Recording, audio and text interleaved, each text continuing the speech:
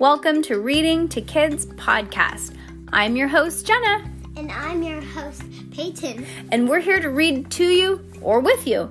We know that sometimes moms and dads don't always have the time or the motivation to read to their kids each night, and we know how important it is. So, on those nights that you're not in the mood, we're going to do it for you.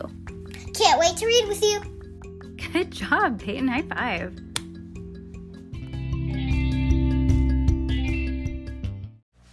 I know, it's so cute. Okay, you guys, we got 3 chapters left. I know I'm kind of sad. I was like, I want to be done. I do want to be done with this book so we can read, finish the Heidi Huckleback, and then we can start reading the Spooky. Yeah. I don't know. I'm just excited. What were we doing a minute ago? Watching Spooky videos. And there was one video at the end. I went, ah, and then Peyton went, ah, and then we both scared each other and screamed louder. And then Oreo was outside the door and was like, rough. Like, what's going on in there? Do I need to come in here and save you? Oh, there's Peyton's stepdad. He's outside with the flashlight taking the dogs out. Okay, focus. A series of unfortunate events by Lemony Snicket. Book the 13th, the end. Chapter 11. Oh my God, 3 chapters left.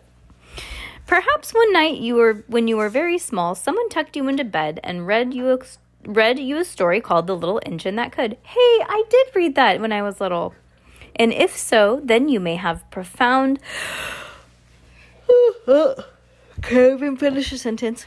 You may have my profound sympathies, as it is one of the most tedious stories on earth. The story probably put you right to sleep, which is the reason it is read to children. So I will remind you that the story involves an engine of a train that for some reason has the ability to think and talk.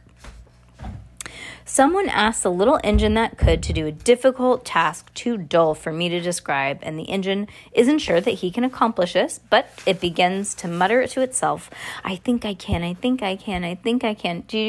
I ever read you that book? Nope. I don't think so. And before long, it has muttered its way to success.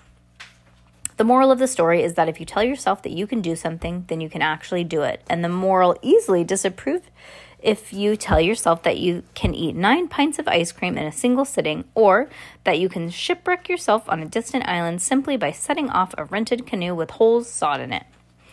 I only mention the story of the little engine that could so that when I say that the Baudelaire orphans, as they left the Arboretum with Ishmael and headed back towards the island colony, were on board the little engine that could, you wouldn't understand what I mean. For one thing, the children were being dragged back to Ishmael's tent on a large wooden sleigh, helmed by Ishmael in his enormous clay chair, and then dragged by the island's wild sheep. And if you ever wonder why the horse-drawn carriage and dog sleds are far more common modes of travel than sheep-dragged sleds, it's because sheep are not well suited for an employment in the transportation industry. The sheep meandered and detoured, lollygagged and moseyed, and occasionally stopped to nibble on wild grass or simply breathe in the morning air, and Ishmael tried to convince the sheep to go faster through his facilitation skills rather than through standard sheep herding procedures. I don't want to force you, he kept saying, but perhaps you sheep could go a bit faster. And the sheep would merely stare blankly at the old man and kept shuffling along. But the Baudelaire orphans were on board the little engine that couldn't, not only because the sheep's languor, a word here which means inability to pull a large wooden sleigh at a reasonable pace, but because their own thoughts were not spurring them into action. Unlike the engine in that tedious story, no matter what Violet and Klaus said, and Sunny told themselves they couldn't imagine success without a successful solution to their difficulties. The children tried to tell themselves that they could do what Ishmael had suggested and lead a safe life on the colony, but they couldn't imagine abandoning Kit Snicket on the coastal shelf, or letting her return to the world to see that justice would be served without accompanying her on her noble errand. The siblings tried to tell themselves that they would obey their parents' wishes and stay sheltered from their unfortunate history, but they did not think that they could keep themselves away from the Arboretum or from reading what their parents had written in that enormous book. The Baudelaires tried to tell themselves that they would join Erwin and Finn in the mutiny at breakfast, but they couldn't picture threatening the facilitator and his supporters with weapons, particularly because they had not brought any from the Arboretum. They tried to tell themselves that at least they could be glad to Count Olaf was not a threat, but they could not quite approve of him being locked in a birdcage, and they shuddered to think that the fungus hidden in his ground and the scheme hidden in his head, and thought that the entire journey over the brae and back towards the beach of the three children tried to tell themselves that everything would be all right. But, of course, everything was not all right. Everything was all wrong, and Violet, Klaus, and Sunny did not inquire on how a safe place, far from treachery of the world, had become so dangerous and complicated, and as soon as they had arrived, the Baudelaire orphans sat in the sleigh, staring at Ishmael's clay-covered feet, and no matter how many times they thought they could, of an end of their troubles, they knew it was simply not the case. However, finally, the sheep dragged the sleigh across the beach's white sands and through the opening of the enormous tent. Once again, the joint was hopping, but the gathered islanders were in the midst of an argy-bargy, a word for argument that is less cute than it sounds. Despite the presence of despite the presence of an opiate and seashells dangling, that's inappropriate, dangling from the waist of their colonist. Oh, okay, that means like they're fermented their alcohol. Okay. The islanders were anything but drowsy and inactive. Alonzo was grabbing the arm of Willa, who was shrieking in annoyance while stepping on Dr. Kurtz's foot. Sherman's face was even redder than usual as he threw sand in Mr. Petcarin's face, who appeared to be trying to bite Brewster's finger. Professor Fletcher was shouting at Ariel, and Miss Marlowe was stomping her feet at Calypso, and Madame Nordhoff and Rabbi Blay seemed ready to begin the wrestling on the sand. Byam twirled his mustache at Ferdinand while Robinson tugged his beard at Larson, and Waden seemed to tear out her red hair for no reason at all. Jonah and Sadie Wellamy were standing face to face arguing, while Friday and Miss Caliban were standing back to back as if they would never speak to each other again. In all the words, Amaro stood near the island's chair with his hands held suspiciously behind his back, while Ishmael gaped at the islanders in amazement. The three children stepped off the sleigh and quickly walked towards Erwin and Finn, who were looking at them expectantly. "Where were you?" Finn said. "We waited as long as we could for you to return, but we had to leave your friend behind and begin the mutiny." "You left Kit out there alone?" Violet said. "You promised that you'd stay with her." "And you promised us weapons," said Erwin. "Where are they, Baudelaire?" "We don't have any," Klaus admitted. "Ishmael was at the Arboretum." "Count Olaf was right," Erwin said. "You failed us, Baudelaires." "What do you mean Count Olaf was right?" Violet demanded. "What do you mean Ishmael was at the Arboretum?" Finn demanded. "What do you mean, what do I mean?" Erwin demanded. "What do you mean, what do I mean?" Sunny demanded. "Please, everyone," Ishmael cried from his clay chair. "I suggest that we take a few sips of our cordial and discuss this cordially." "I'm tired of drinking cordial," Professor Fletcher said, "and I'm tired of your suggestions, Ishmael." "Call me Ish," the facilitator said. "I'm calling you a bad facilitator," retorted Calypso. "Please, everyone," Ishmael cried again with a nervous tug of his beard. "What is all of this argy-bargy about?" "I'll tell you what it's about," Alonzo said. "I washed up on these shores many years ago, and after enduring a terrible storm and a dreadful political scandal." "So what?" Rabbi Bly asked. "Eventually everyone washes up on these shores. I want to leave my unfortunate history behind," Alonzo said, "and live a peaceful life for free from trouble. But now there are some colonists talking of mutiny. If we're not careful, this island will become as treacherous as the rest of the world." "Mutiny?" Ishmael said in horror. "Who dares talk of mutiny?" "I dare," Irwin said. "I'm tired of your facilitation, Ishmael. I washed ashore in this island after living on another island even further away, and I was tired of a peaceful life and ready for adventure. But whenever anything exciting happens on this island, you immediately have to throw it in the arboretum." "Well, it depends on how you look at it," Ishmael protested. "I don't force anyone to throw anything away." "Ishmael's right," Ariel cried. Some of us have had enough adventure for a lifetime. I washed up on these shores after finally escaping from prison, where I had disguised myself as a young man for years. I stayed here for my own safety and not to participate in any dangerous schemes." "Then you should join our mutiny," Sherman cried. "Ishmael is not to be trusted. We abandoned the Baudelaires on the coastal shelf, and now he's brought them back." "The Baudelaires should have never been have been abandoned in the first place," Miss Morrow cried. "All they wanted to do was help their friend." "Their friend's suspicious," claimed Mr. Pitcairn. "She arrived on a raft of books." "So what?" said Whedon. "I arrived on a raft of books myself. "But you abandoned them," Professor Fletcher pointed out. "She did nothing of the sort," cried Larson. "You helped her hide them so that you could force the children to read." "We wanted to learn to read," Friday insisted. "You're reading?" Miss Caliban gasped in astonishment. "You shouldn't be reading," cried Madame Nordhoff. "Well, you shouldn't be yodeling," cried Dr. Kurtz. "You're yodeling?" Rabbi Bly asked in astonishment. "Maybe we should have a mutiny after all." "Yodeling is better than carrying a flashlight," Jonah cried, pointing at Finn accusingly. "Carrying a flashlight is better than hiding in a picnic basket," Sadie cried, pointing at Irwin. "Hiding in a picnic basket is better than pocketing a whisk," Irwin said, pointing at Sunny. "These secrets will destroy us," Ariel said. "Life here is supposed to be simple." "There's nothing wrong with a complicated life," said Brian. "I've lived a simple life as a sailor for many years, and I was bored to tears until I was shipwrecked." "Bored to tears?" Friday said in astonishment. "All I want is the simple life my mother and father had together, without arguing or keeping secrets." "That's enough," Ishmael said quickly. "I suggest that we stop arguing." "Well, I suggest we continue to argue," cried Irwin. "I suggest we abandon Ishmael and his supporters," cried Professor Fletcher. "I suggest we abandon the mutineers," cried Calypso. "I suggest better food," cried another islander.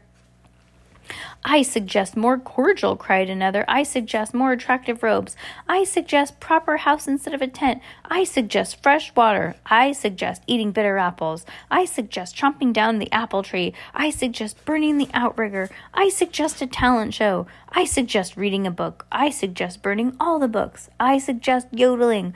I suggest forbidding yodeling. I suggest a safe place. I suggest a complicated life. I suggest it depends on how you look at it. I suggest justice. I suggest breakfast. I suggest you stay and we stay and you leave. I suggest you stay and we leave. I suggest we return to Winnipeg." The Baudelaires looked at one another in despair at the mutineers' schism and worked its way through the colony. Seashells hung open at their waists of the islanders, but there were no cordial evidence as the islanders turned against one another in fury, even if they were friends or members of the same family or shared history of a secret organization. The siblings had seen angry crowds before, of course, from the mob psychology of citizens from the village of foul devotees, but the blind justice of the trial at Hotel Denouement, but they had never seen a community divide so suddenly and so complete.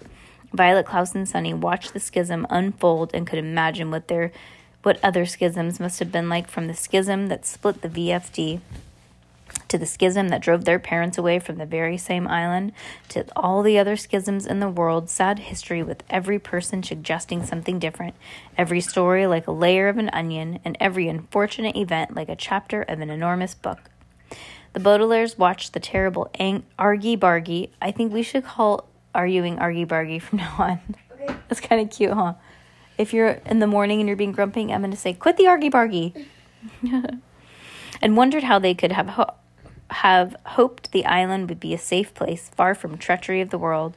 When eventually the treachery was washed up on all shores like a castaway tossed by storm at the sea, and divided the people who lived there.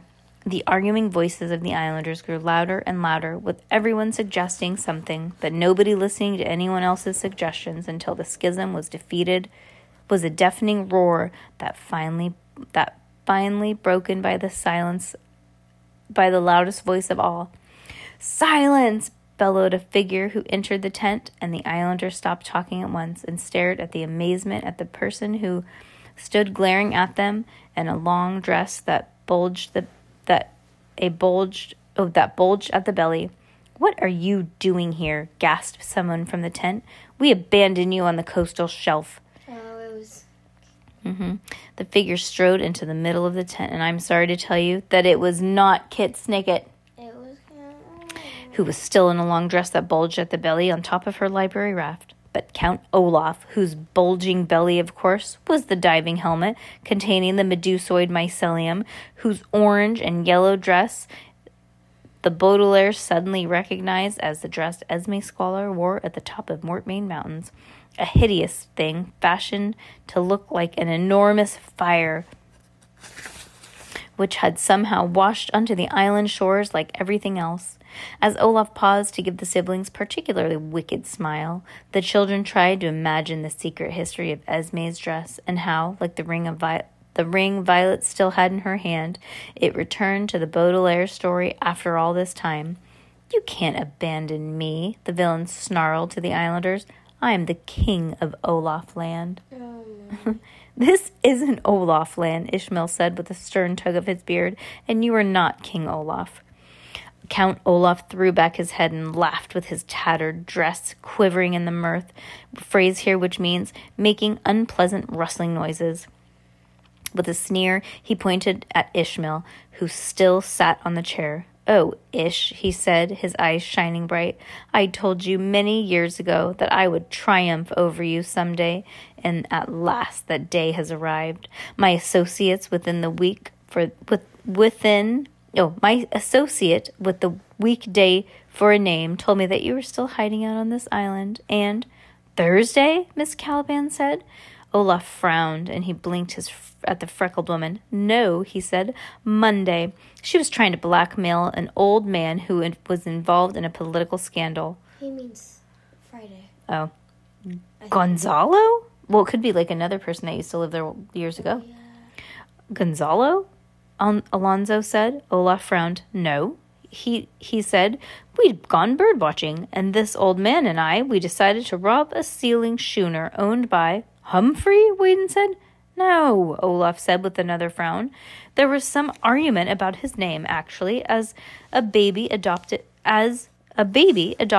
by his orphan children, so before also bore the same name." "Bertrand?" Amaro said. "No," Olaf said, and frowned yet another time. The adoption papers were hidden in the hat of a banker who had been promoted to vice president in charge of orphan affairs. "Mr. Poe?" asked Sadie. "Yes," Olaf said with a scowl. "Wait, is Mr. Poe a bad guy?" Oh my goodness, hold on. "Although," yes, he said, Olaf said, "although the time he was better known under his stage name. But I'm not here to discuss the past. I'm here to discuss the future." "Your mutineering islanders let me out of this cage, Ishmael, to force you off the island and crown me as king." "King?" Erwin said. "That was not the plan, Olaf." "If you want to live, old woman," Olaf said rudely, "I suggest that you do whatever I say." "You're already giving us suggestions," Brewster said incredulously. "You're just like Ishmael, although your outfit is prettier." "Thank you," Count Olaf said with a wicked smile. "But there is another important difference between me and that bullish facilitator." "Thank you." I wonder if he grabbed his side and went like this. Man, thank you. "Your tattoo?" Friday guessed. "No," Count Olaf said with a frown. "If you were here to wash the clay off Ishmael's feet, you'd see that he has the same tattoo as I do." "Eyeliner?" Madame Nordhoff said. No, Count Olaf said sharply. The difference is that Ishmael is unarmed. He abandoned his weapons long ago during VFD schism, refusing to use violence of any sort. But today, you'll see how foolish he is. He paused and ran his filthy hands along his bulging belly before turning to the facilitator, who was taking something from Amaro's hand. I have the only weapon that can threaten you and your supporters, he bragged. I am the king of Olafland, and there is nothing that you and your sheep can do about it. Don't be so sure about that, Ishmael said, and raised an object in the air so everyone could see it. It was a harpoon gun that had washed ashore with Olaf and the Baudelaires after being used to fire at the crows at the Hotel Denouement, and after the self-sustaining hot air balloon in the home village of the foul devotees, and at the cotton candy machine at the county fair when the Baudelaire's parents were very, very young. Now the weapon was adding another chapter to its secret history and was pointing right at Count Olaf. I had Amaro keep this weapon handy, Ishmael said, instead of tossing it into the arboretum, because I thought you might escape from that cage, Olaf, just as I escaped from that bird cage when you put me in there and set my home on fire. I didn't set that fire, Count Olaf said, his eyes shining bright. I've had enough of your lies, Ishmael said, and stood up from his chair. Realizing that the facilitator feet were not injured after all, the islanders gasped, which require a large intake of breath and a dangerous thing to do if spores of a deadly fungus are in the air. I'm going to do what I should have done years ago, Olaf, and slaughter you. I'm going to fire this harpoon gun right into that bulging belly of yours. No, screamed the Baudelaires in unison, but even the combined voices of the three children were not as loud as Count Olaf's villainous laughter, and the facilitator never heard the children's cries as he pulled that bright red trigger of this terrible weapon. The children heard a clink, and then a whoosh, and then the harpoon was fired, and then, as it struck Count Olaf right where Ishmael had promised, they heard the shattering of glass, and the medusoid mycelium, with its own secret history of treachery and violence, was free at last to circulate in the air, even in this safe place so far from the world. Everyone in the tent gasped, islanders and colonists, men and women, children, orphans, volunteers and villains, and everyone in between. Everyone breathed in the spores of the deadly fungus as if Count Olaf toppled backwards into the sand, still laughing as he gasped himself. And in an instant, the schism of the island was over, because everyone in this place, including, of course, the Baudelaire orphans, was suddenly part of the same unfortunate event. OMG, Peyton. Mycelium everywhere. Did you literally fall asleep in like 5 minutes? No. Oh my gosh. Well, we'll save the next one for tomorrow morning, okay? Okay, you little booby. Boobity cute, you're so cute. Okay, sorry.